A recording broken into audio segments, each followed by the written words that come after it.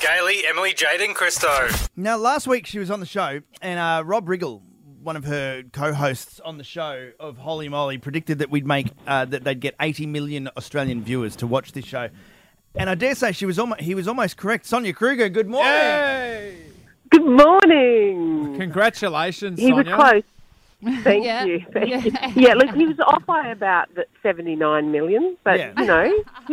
who's counting, right? Yeah, That's but if close you- enough for me. If you do it like a per head per capita sort of thing and a weight ratio Yes. and you put it through some That's sort of right. equation, I think it gets to 77 million. Yeah. Yeah, if you multiply it by the demos and Yeah. exactly. Average yeah. age. Squeeze it and the BVODs and and all of that divide sort of it. stuff, yeah. What's been the vibe of the Holy Moly team this week? Have you all been talking to each other going, oh my God, this is huge? Yeah, it was really funny actually because when the numbers came in on Monday, Tuesday morning, because we started Monday night, and it was the number one entertainment show, and it was basically just won everything. I texted Rob to say, hey, people in Oz absolutely love you, my friend.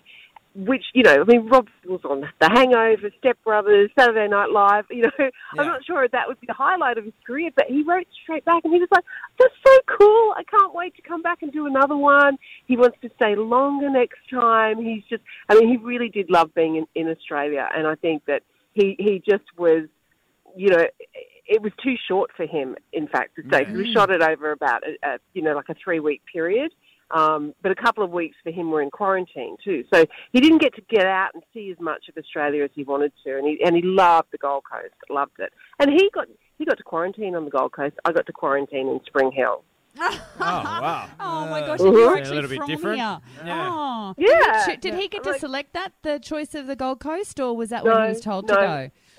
It was just where he was told to go. We all just went where we were told. And when I heard that Rob was on the GC, I thought, oh, that would be amazing because at least you got a really nice view and something to look at, So, Yeah. but which was great. It was great for him because as the first time to Australia, I really wanted him to see it in all its glory. And the GC, of course, is the most beautiful part. We know that of Queensland.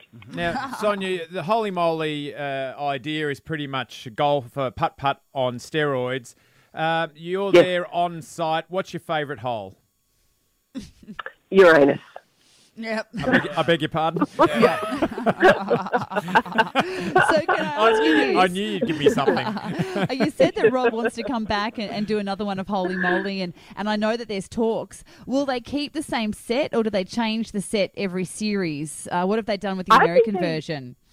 Yeah, in the American version, they do change the setup because you want new obstacles and you want new challenges. We've got 2 new holes on Sunday night, which I'll tell you about one of them. One of them is called Clowning Around. So basically, we strap the contestants to a giant kind of spindle, and then we spin them around, and they have to putt upside down. If they don't make it, then they cop a pie in the face from a clown. Now, the other hole is too top secret to even discuss. So you'll just have to watch it to see what that other hole is. But I don't know if you saw Dragon's Breath the other night where we literally set people on fire. Yeah, Rob's hilarious. He likes to introduce the holes like this hole is known as the lawsuit. So, Yeah, I was wanting to audition, but now I'm hearing about being set on fire. I don't know.